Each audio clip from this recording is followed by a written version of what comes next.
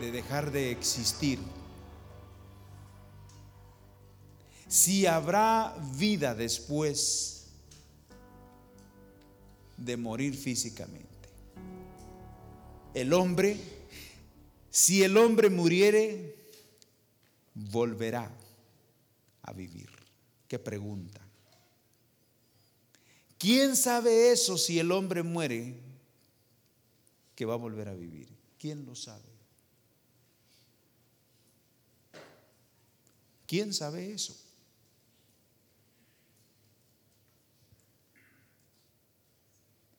¿Qué va a pasar después de que un día estemos en un lugar como está ahora el cuerpo de nuestra hermana? ¿Qué va a pasar? ¿Qué hay después de que hayamos llegado ahí? Nosotros entendemos que ese es un paso y es un tiempo que morimos, ¿verdad que sí? ¿Sí?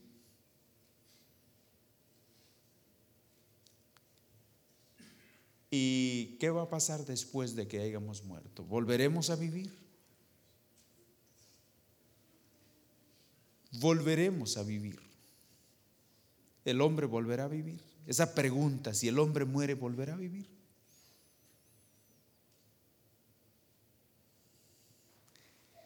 Dice el Señor que solamente creyendo en Jesucristo. Dice que en Cristo Jesús, sí, después de la existencia, viviremos con Él eternamente. Dice que sí hay vida para el que muere, pero solamente en Jesucristo. Le voy a decir, le voy a mostrar con la palabra del Señor que Dios no solamente nos trajo a este mundo para abandonarnos. Antes de que usted y yo estuviéramos por acá, Él ya había preparado el cordero inmolado para nuestra salvación. Si usted y yo no queremos creer en Él para realmente volver a vivir, ese no va a ser problema de Dios, ese va a ser un problema nuestro. Pero Él ha deseado que después de la existencia usted y yo podamos vivir, y esa vida solamente se puede vivir en Cristo Jesús, obtener en Cristo Jesús. La pregunta es: si el hombre muriere, ¿volverá a vivir? ¿Volverá a vivir? Esa pregunta, ¿existirá tal cosa? ¿Habrá algo habrá algo después de la existencia? ¿Sí? Y una de las cosas que vemos eso aquí en el Evangelio de Juan, es un pasaje muy conocido, pero en esta tarde yo quiero que usted, con la ayuda del Señor, esté atento a esto, porque muchas de las veces nosotros hemos oído la Biblia, hemos escuchado aún mensajes a través de diferentes personas, a través de diferentes líderes, pastores, como sea, pero la situación es que si realmente hemos captado, hemos recibido el mensaje, porque esta palabra tiene que hacerse realidad en nuestras vidas. Y quiero que veamos aquí el Evangelio de Juan, capítulo 11. La pregunta: si el hombre volverá a vivir. Si el hombre volverá a vivir. Aquí tenemos la respuesta. Amados hermanos y amigos, aquí tenemos la respuesta en este pasaje de la Escritura. Evangelio de Juan 11, partiendo del versículo 24, encontramos una familia en la palabra del Señor, una familia que era conocida como Marta y María, y tenían un hermano que se llamaba Lázaro. Y en ese tiempo, cuando el Señor Jesús andaba corporalmente acá, allá en Israel, en ese tiempo murió en la casa, en este hogar de esta familia de Marta y de María, murió su hermano. Y su hermano se llamaba Lázaro. Dice la palabra del Señor que era un amigo del Señor Jesús. Era una familia muy querida. Y ustedes saben que todos aquellos que el Señor ha salvado, nos ha salvado porque hemos sido amados por el Señor. Pero si usted todavía no ha experimentado eso, también le tengo buenas noticias, porque de tal manera amó Dios al mundo que envió a su Hijo unigénito para que todo aquel que en Él crea no se pierda, mas tenga vida eterna. ¿Sabe que el Señor le ama a usted también? La familia de Lázaro, de María y de Marta era una familia muy amada por el Señor. Lo dice la palabra del Señor. Pero nosotros también somos amados, porque de tal manera amó Dios al mundo. Usted es una persona que el Señor no desea que nos extraviemos. Él quiere salvarnos. Y aquí vemos, por ejemplo, lo que pasó en este hogar. Se los voy a leer solamente, no se los voy a poder explicar, porque se tomaría mucho tiempo. Pero lo vamos a leer. ¿Qué sucedió en esta familia? Falleció su hermano Lázaro. Versículo 24 dice que Marta le dijo: yo sé que resucitará en la resurrección en el día postrero. Ella tenía así como que iba a haber una resurrección. Había sido enseñada. Ella había sido enseñada que en los últimos tiempos o en tiempos venideros, postreros, iba a haber una resurrección. Pero a veces que tenemos las cosas solamente aquí, pero no las tenemos aquí en nuestro corazón. Necesitamos tenerlas aquí. Y Dios, el Señor es tan bueno, le voy a decir por qué. Porque Él no solamente quiere que usted y yo sepamos que hay una vida eterna, hay vida eterna después de la muerte, después que moramos, que sí podemos volver a tener vida en Cristo Jesús. Pero Él no quiere que usted y yo solamente lo sepamos, Él quiere que usted y yo lo experimentemos. Y es a lo que llevó el Señor esta familia, si usted se percata. Veamos aquí. Versículo 25, le dijo Jesús: yo soy la resurrección y la vida. El que cree en mí, aunque esté muerto, vivirá. Yo soy la resurrección y la vida. El que cree en mí, aunque esté muerto, vivirá. Eso yo ya lo sabía. Eso lo había yo leído. Eso ya me lo habían dicho muchas veces. Marta y María habían sido enseñadas por diferentes rabinos, diferentes personas. Ellos conocían la palabra de Dios. Nosotros a veces no conocemos la palabra de Dios, pero a veces aún conociéndola tenemos una idea de la salvación desde un punto de vista que no conviene. Y veamos aquí, ¿a dónde es que el Señor quería llevar esta familia? ¿A dónde es que la quería llevar? Señor, sí, sabemos que resucitará en el día postrero. Aquí: yo soy la resurrección y la vida. El que cree en mí, aunque esté muerto, vivirá. Todo aquel que vive y cree en mí no morirá eternamente. ¿Crees esto?, le dice. Pero sí, ¿cómo no? Si hemos sido enseñados, lo creemos. Ellos creían en ello. Nosotros, ¿cómo vamos a creer sin que nadie nos predique, sin que nadie nos enseñe? A veces no conocemos lo que Dios dice en su palabra. Y todo esto, y dice que le decían sí. Dice que el Señor fue conmovido.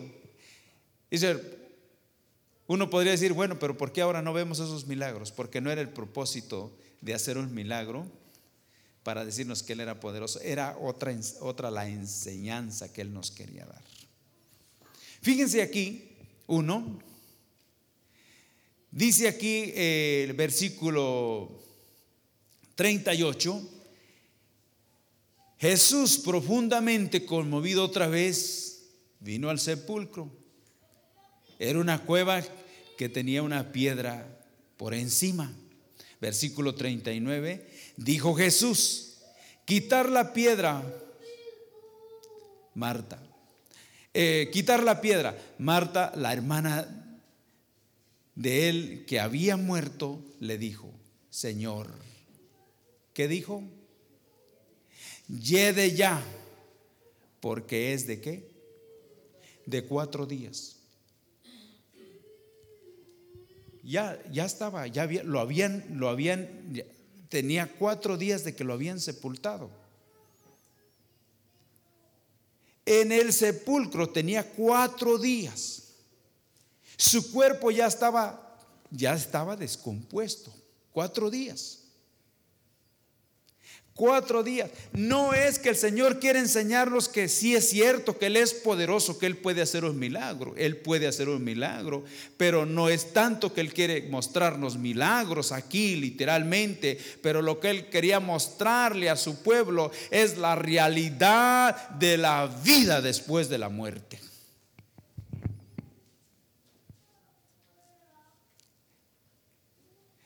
Había 4 días que Lázaro ya estaba, hedía, ya descompuesto. ¿Y saben qué?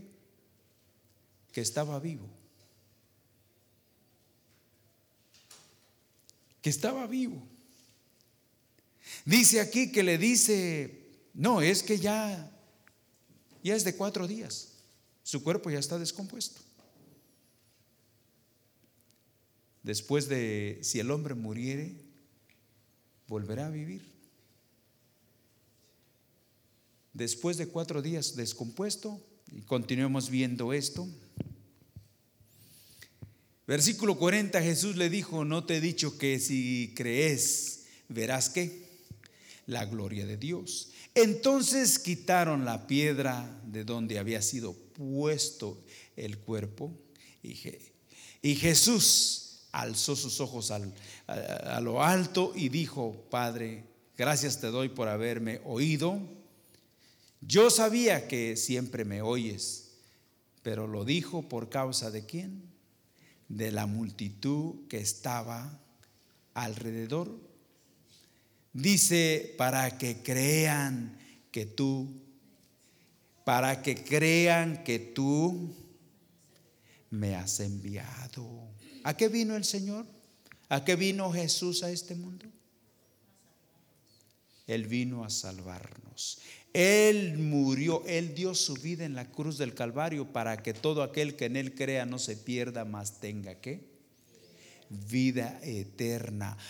Lo dijo, yo sé que tú, pero lo dijo para que aquellos que estaban a su alrededor que creyeran. Para que sepan que yo para esto he venido. Y ahora, ¿qué sucedió aquí? Aquí, versículo 43. Y habiendo dicho esto, clamó a gran voz. ¿Y qué dijo? Lázaro, ven fuera. ¿Y qué sucedió? Y el que había muerto, ¿qué? Pero ya estaba muerto. ¿Tenía cuántos días? 4 días. Su cuerpo ya ¿qué? Descompuesto. Hedía, descompuesto. ¿Y cómo fue que Lázaro salió?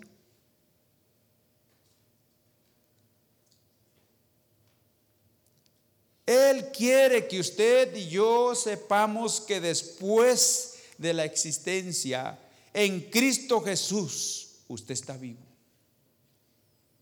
Él lo hizo venir no para impresionarnos ni para exhibirse. Él lo levantó para que usted y yo tuviésemos convicción que después de la muerte hay vida en Cristo Jesús.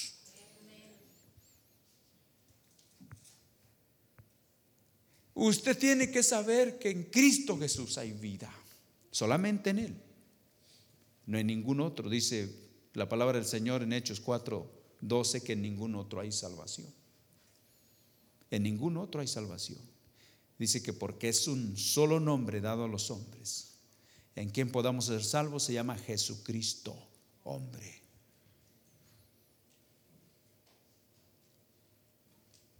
Job pregunta: después que el hombre muere, ¿volverá a vivir? Ahora sabe que sí vuelve a vivir. Está la pregunta y está la respuesta. Siempre que hay algo, cuando hay una pregunta, está la respuesta. Óigame, qué descanso las situaciones que podamos creer, porque de todas maneras, aunque no creamos, usted nació para ser eterno. No es eterno, digo, nació para ser eterno. Nacimos nosotros. El único que es el eterno es Dios, ¿verdad? Pero nosotros nacimos para ser eternos. Ya sea que pasemos el tiempo, la eternidad con el Señor, creyendo en Cristo Jesús, habiendo entregado nuestras vidas, como les decía, daba testimonio de que la hermana se entregó hace 3 meses atrás, y cómo cada día buscando y encomendándose al Señor, y aún en sus últimos días, si una cosa era lo que necesitaba, era que uno estuviera orando y ministrándole.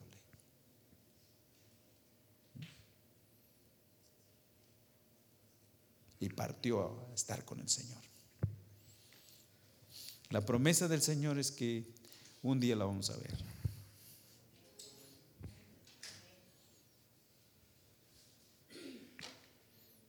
Porque los que creen en Cristo Jesús están vivos.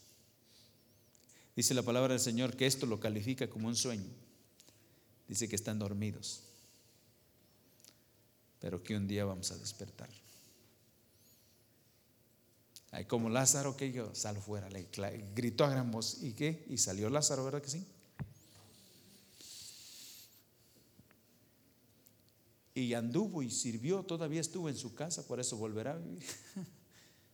Hermanos, nuestro Dios es un Dios poderoso, solamente tenemos que creer en Él. ¿Me explico? ¿Cómo necesitamos de ese Dios? Que dice el Salmo 48, versículo 14, que Él nos guiará aún más allá de la muerte. Ese Salmo 48, versículo 14, dice que Él nos guiará más allá de la muerte. Él no solamente ha prometido estar con nosotros hasta hoy, porque dice que sí es cierto, pero yo estaré con ustedes todos los días hasta el fin del mundo. Es cierto, pero no solamente hasta el fin del mundo, porque cuando hablamos del fin del mundo quiere decir que tiene ese tiempo se termina. Pero cuando hablamos de la eternidad, Él dice nos guiará más allá después de la existencia.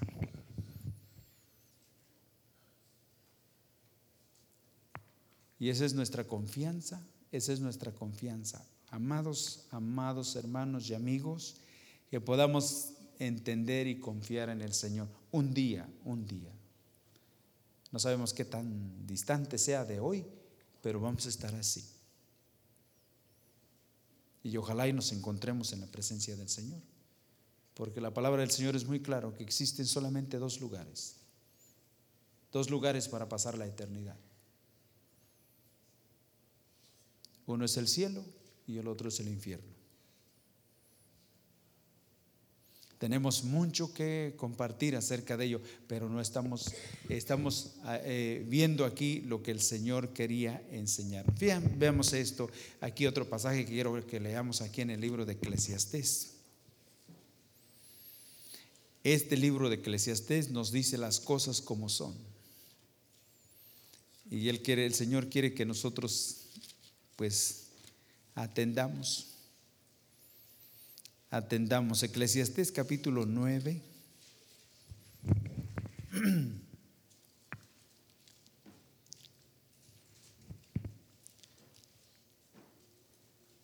Eclesiastés 9, versículo 1. Vamos a leer algunos versículos aquí. Que dice, el versículo 1 dice: ciertamente he dado mi corazón a todas estas cosas,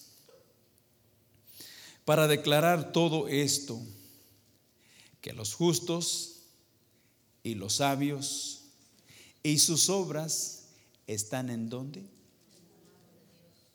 Justos y sabios, noten eso.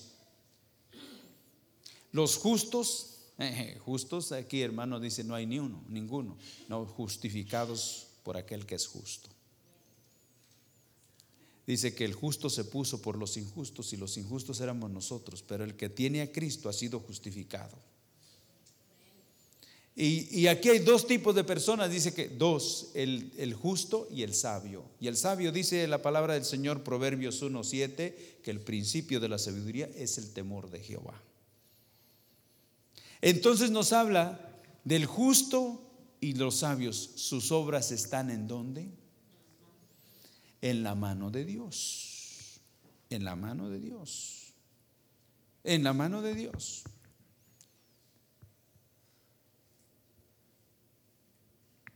¿En la mano de quién considera que nos encontraríamos? Porque es muy importante uno saber en la mano de quién se encuentra uno.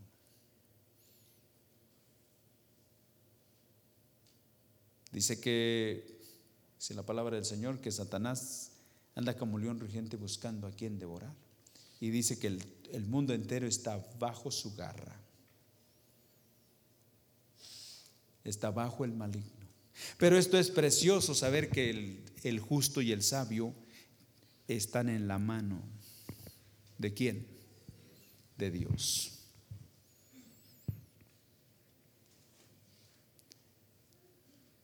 ¿En mano de quién nos gustaría estar? Ya se puso a pensar, ¿en mano de quién le gustaría estar? Yo digo que yo quiero estar en la mano del Señor. Porque así sea que vivamos o que moramos, ¿saben dónde estamos? En Cristo, en Él. En Él. Es precioso esto, poder ver esto. Dice aquí, sus obras están en la mano de Dios, sea que sea amor o que sea odio, no lo saben los hombres. Todo está delante de ellos. Todo acontece de la misma manera.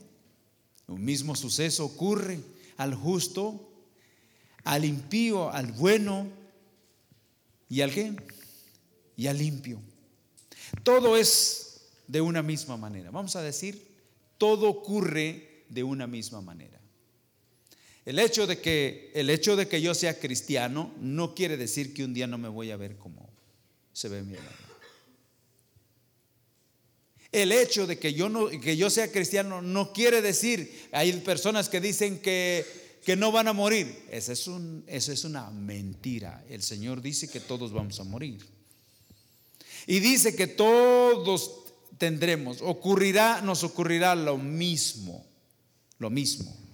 Todos tendremos que enfrentar ese momento y estar en un lugar así. Todos, absolutamente todos. Pero hermano, ¿por qué? Por lo que somos. Usted es un ser humano y yo soy un ser humano. Somos de una misma naturaleza, de un linaje, de un hombre sacó todos los linajes, todas las razas, y todos tenemos un corazón que un día va a dejar de funcionar. Nos va a pasar lo mismo. ¿Me estoy explicando? Todos vamos a morir. Todos. Pero hermano, ¿usted por qué? Sé que es cristiano y no, es que yo también tengo que estar ahí. Pero hermano, sí, por lo que soy. Tengo una naturaleza, un corazón que un día va a dejar de funcionar. Pero la pregunta es esta. ¿En manos de quién nos vamos a encontrar cuando dejemos de existir? ¿En manos de quién? ¿En manos de quién? ¿En la mano de Dios o en otras manos? Porque nada más existe en las manos del enemigo, que es Satanás. El día que dejemos de existir, ese día, es en ese momento que deje de funcionar el músculo, aparecerá aquel que viene por nosotros, sin tardarse ni un segundo. Por eso el Señor dice que Él nos guiará más allá de la muerte. Cuando nuestro músculo deje de funcionar, ahí estará para tomarnos, ni un segundo tarde.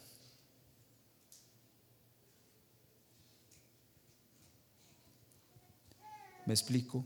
¿En manos de quién quiere estar usted? Está en las manos del Señor y está en las manos del enemigo, de Satanás. Todo nos va a ocurrir una misma situación. Todo lo que está abajo del sol tendremos que enfrentar la misma situación, pero la diferencia va a ser cuando dejemos de existir. ¿Quién es que viene por nosotros?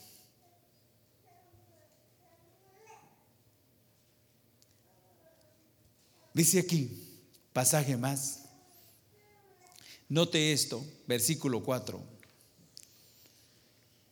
Versículo 4 de lo que estamos viendo aquí. Dice, aún hay esperanza para todo aquel que está entre los vivos, porque mejor es perro vivo que el león muerto.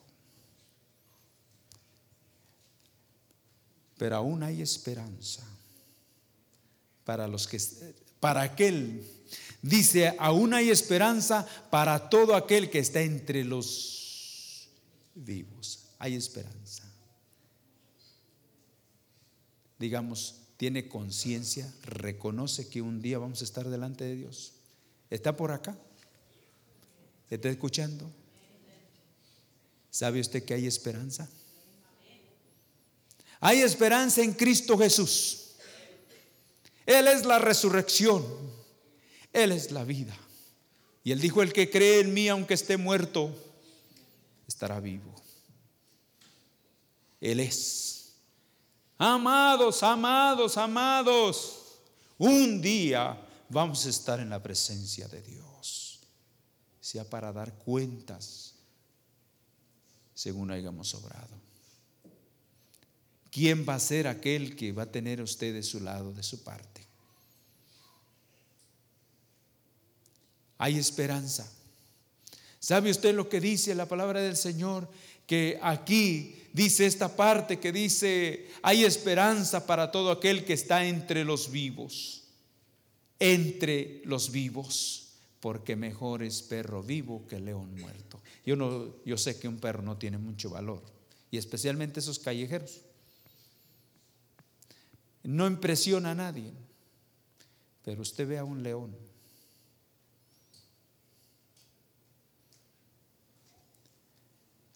Pero le voy a decir que delante del Señor dice que sin Él nada somos y sin Él nada podemos hacer. Sin Él no somos nada.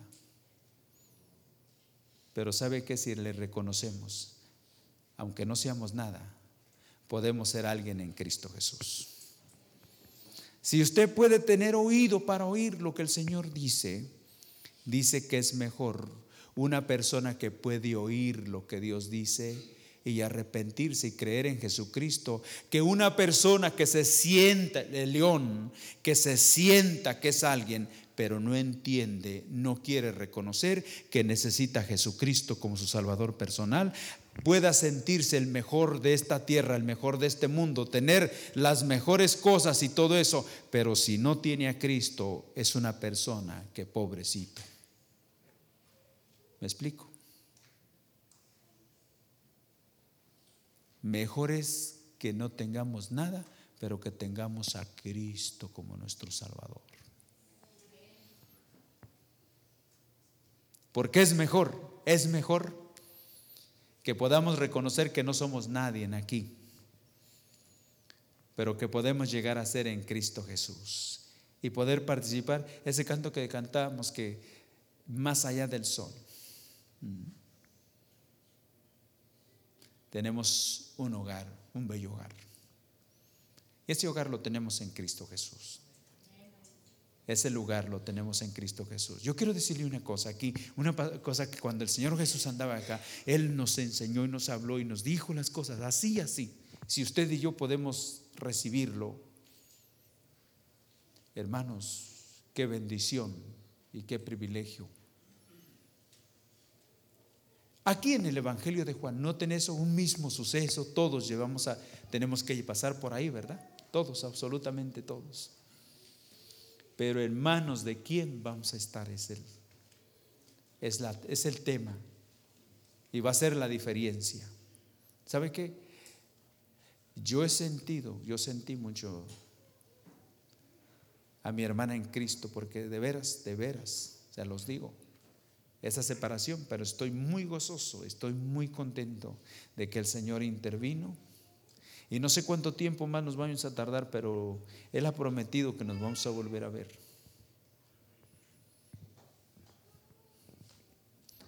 Y pronto tal vez nos estaremos viendo. Pronto.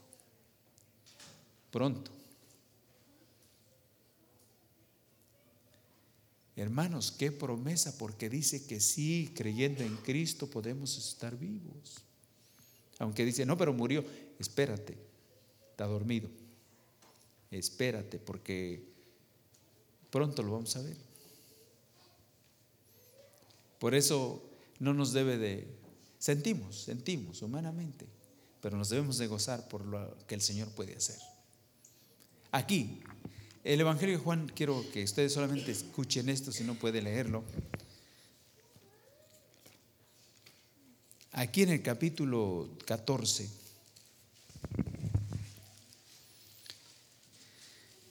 aquí el Señor Jesús está enseñando a sus discípulos. Todavía el Señor no ha sido crucificado, está trabajando con sus discípulos, enseñando a sus discípulos y les está enseñando varias cosas. Todavía no es crucificado y les dice: no se turbe vuestro corazón, creed en Dios, creed también en mí. Versículo 2 dice: en la casa de mi Padre muchas moradas hay. Si así no lo fuera, yo os lo hubiera dicho. Voy pues a preparar lugar para vosotros. Versículo 3: y si me fuere y os preparare lugar, vendré. Estaba hablando de su muerte.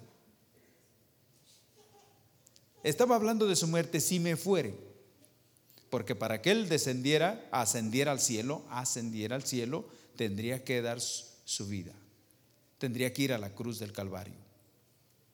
Y Él dice: y si me voy a ir a preparar lugar.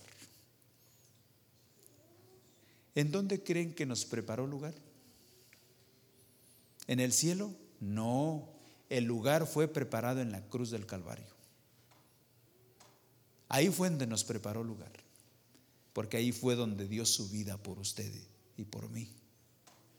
Y cuando Él muere, lo entierran, así hablamos nosotros allá. Y resucitó al tercer día. Y cuando Él resucitó, es una señal, y es cierto que después de que moramos tendremos vida, porque Él dijo: yo soy la resurrección y la vida, el que cree en mí aunque esté muerto vivirá. ¿Y sabe qué dijo aquí? Algo más, noten esto: y si me fuere y os prepararé lugar, vendré otra vez y os tomaré a mí mismo. Vendré. Saben que nosotros cuando morimos, o cuando una persona está a punto de partir, dice: ya se va a ir al cielo. Ya se va a ir al cielo. Vea, note lo que dice la palabra del Señor: que nadie puede nadie puede levantarse de la tierra ni un centímetro si Él no ha venido por nosotros. Yo vendré y os tomaré a mí mismo. Yo vendré. ¿Y qué dice? Y os tomaré. Vean que nadie puede ir al cielo si Él no viene por nosotros. Qué importante, no nos equivoquemos nunca. Nadie puede ir al cielo si Jesucristo no ha venido a su vida de una manera real. Si no ha venido de una manera real.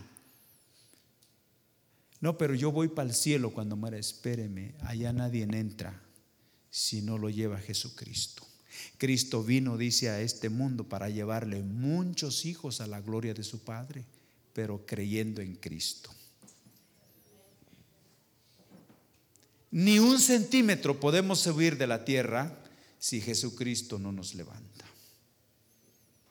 Cantamos un canto: Él me levantará. Entonamos un canto hoy. Él me levantará. ¿Cuántos tienen esa confianza y esa certeza de que Él lo levantará? Aleluya. Amén. ¿Sabe? Él va a venir por nosotros, por eso dice que Él nos guiará más allá de la muerte.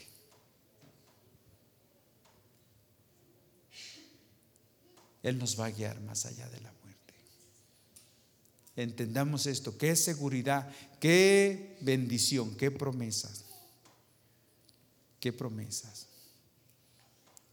Quiero decirle aquí un pasaje que sería bueno que viéramos aquí en segunda de Timoteo.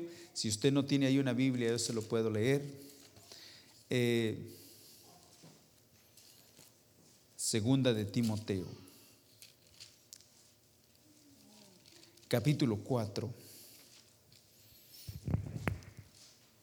Esta palabra se aplica cuando menos de dos maneras, pero en esta tarde queremos verla desde este punto de vista, si el Señor nos concede.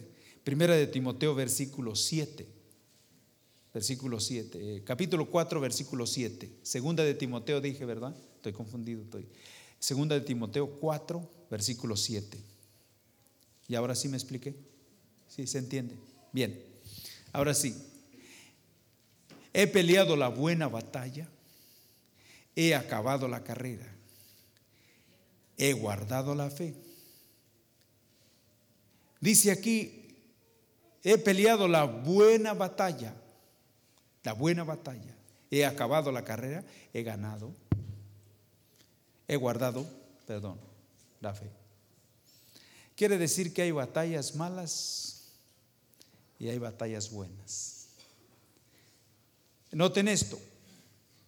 Cuando dice de buena batalla, siempre que hay una, es que hay otra.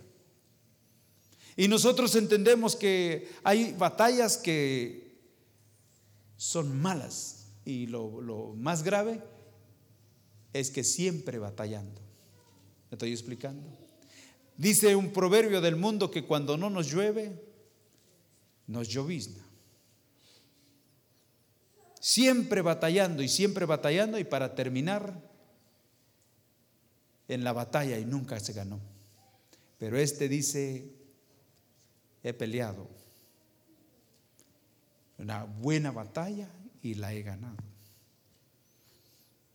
He guardado la fe.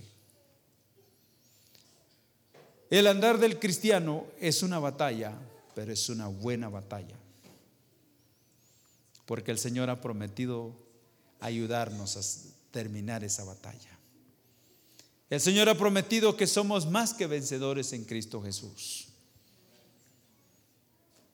Y por eso nos dice la palabra del Señor que cuando una persona deja de existir, sus obras han terminado. Termina. Su batalla, sus luchas, todo ha terminado aquí. Terminó.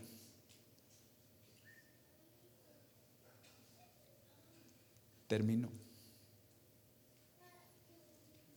Una buena batalla. Guardando la fe. Guardando la fe, atesorándola. Una de las cosas que vimos en la hermana, que a pesar de los últimos días tan difíciles, tan críticos, mis ojos la vieron. Pero con una sola mirada puesta en el Señor. Nunca escuché que renegara, para nada. He guardado la fe, manteniéndose, creyendo en el Señor. Y no solamente para que la sanara aquí, sino para que pasara a estar con Él. Porque muchas de las veces nosotros no pensamos que un día hay que estar delante del Señor. Vale la pena creer en el Señor y vale la pena tenerlo a Él como nuestro único Salvador y como aquel que nos puede guiar más allá de la existencia. Más allá de la existencia. terminó esa buena batalla, guardó la fe para entrar en algo que Dios ha prometido a cada uno de aquellos que han creído en Él. La situación por la cual ella falleció, una enfermedad muy dolorosa, muy dolorosa. Nunca he visto nada tal semejante. Pero le doy gracias a Dios porque ahora está ella. Allá donde el Señor prometió que iban a estar todos aquellos que habían creído en Cristo Jesús, no importando de qué partiéramos aquí. Y este pasaje aquí, que vean qué promesa el Señor nos hace. Apocalipsis 21. Ya estoy terminando, ¿ok? Solamente quiero dejar esto con ustedes, para que vean que vale la pena estar en las manos del Señor. Vale la pena. Si usted no se siente, si usted no está seguro de que esté en las manos del Señor, hoy es el día que podemos decirle: Señor, yo quiero estar en tus manos. Aquí Apocalipsis 21, versículo 4 dice así: y enjugará Dios toda lágrima de los ojos de ellos. Ya no habrá muerte, ni habrá más llanto, ni clamor, ni dolor, porque las primeras cosas pasaron. Las primeras cosas pasaron. Estas son las primeras cosas. Y ahora cuando pasemos a estar con el Señor, dice que allá ya no. El Señor enjugará toda lágrima de los ojos de ellos. Y no habrá más muerte, no habrá más tristeza, no habrá más dolor. Ya no sufriremos más dolor. Aquí sufrimos dolor. Aún no sabemos de qué vamos a partir. Y a veces en ese tiempo, en ese momento, hay una batalla y sentimos de lo que vayamos a partir, ¿me explico? Pero solamente es para pasar al lugar que el Señor nos ha prometido, donde no habrá, ya no. ¿Qué promesa tenemos de parte de Dios? De parte del Señor, ¿lo entiende? ¿Qué promesa? Nosotros acá ahora sentimos la separación de ella, pero ella ya con el Señor gozándose. Ya no siente nada, ya no siente nada. Se está gozando ya. Por eso, una cosa es su cuerpo está aquí, pero su alma pasó a estar en la presencia del Señor. Y las lágrimas se las quitó el Señor. No hay dolor, no hay llanto, no hay tristeza, no hay nada. Nosotros queremos estar allá, pero sin pasar ese momento, hermanos. Tenemos que pasar ese momento para estar allá.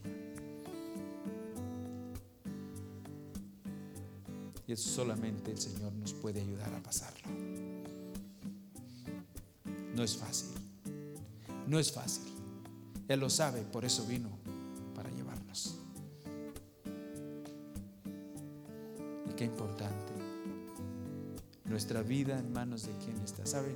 Fue una enorme, qué gran privilegio, qué oportunidad nos dio el Señor de reunirnos para darle gracias por los años de vida de nuestra hermana. Los años que le dio de vida aquí en esta tierra. Y nosotros también para darle gracias porque hasta aquí Él nos ha prestado este tiempo para que podamos estar aquí. Y le dijo el Señor a Abigail: ahora reflexiona y haz lo que tengas que hacer, porque el juicio está decretado. Sabe que todos vamos a morir. Dios no va a cambiar esa situación. Eso no lo va a cambiar. Pero sí nos ha proveído en quién vamos a estar después de la existencia. Si usted cree En Cristo Jesús hay esperanza. Hay esperanza para los que están entre los vivos. Si hoy podemos escuchar esta palabra, hermano, amigo, agarrémonos del Señor, porque no sabemos la hora ni el día en que tendremos que partir de acá, pero tal vez sea pronto. El Señor me ha concedido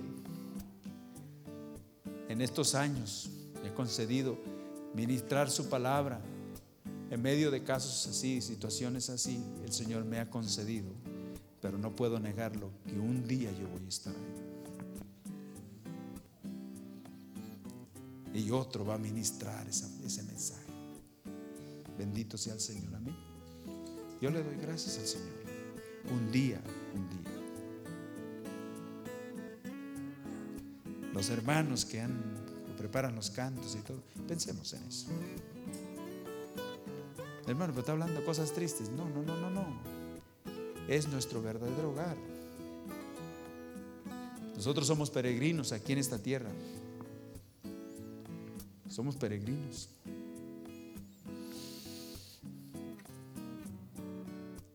Hermanos, que el Señor tenga misericordia de nosotros. Gracias por escuchar nuestra grabación de Pacto de Gracias, Campos, Arkansas. Para más información, visítanos en nuestras páginas web pactodegracia.org.mx y facebook.com/Pacto de Gracia Warren.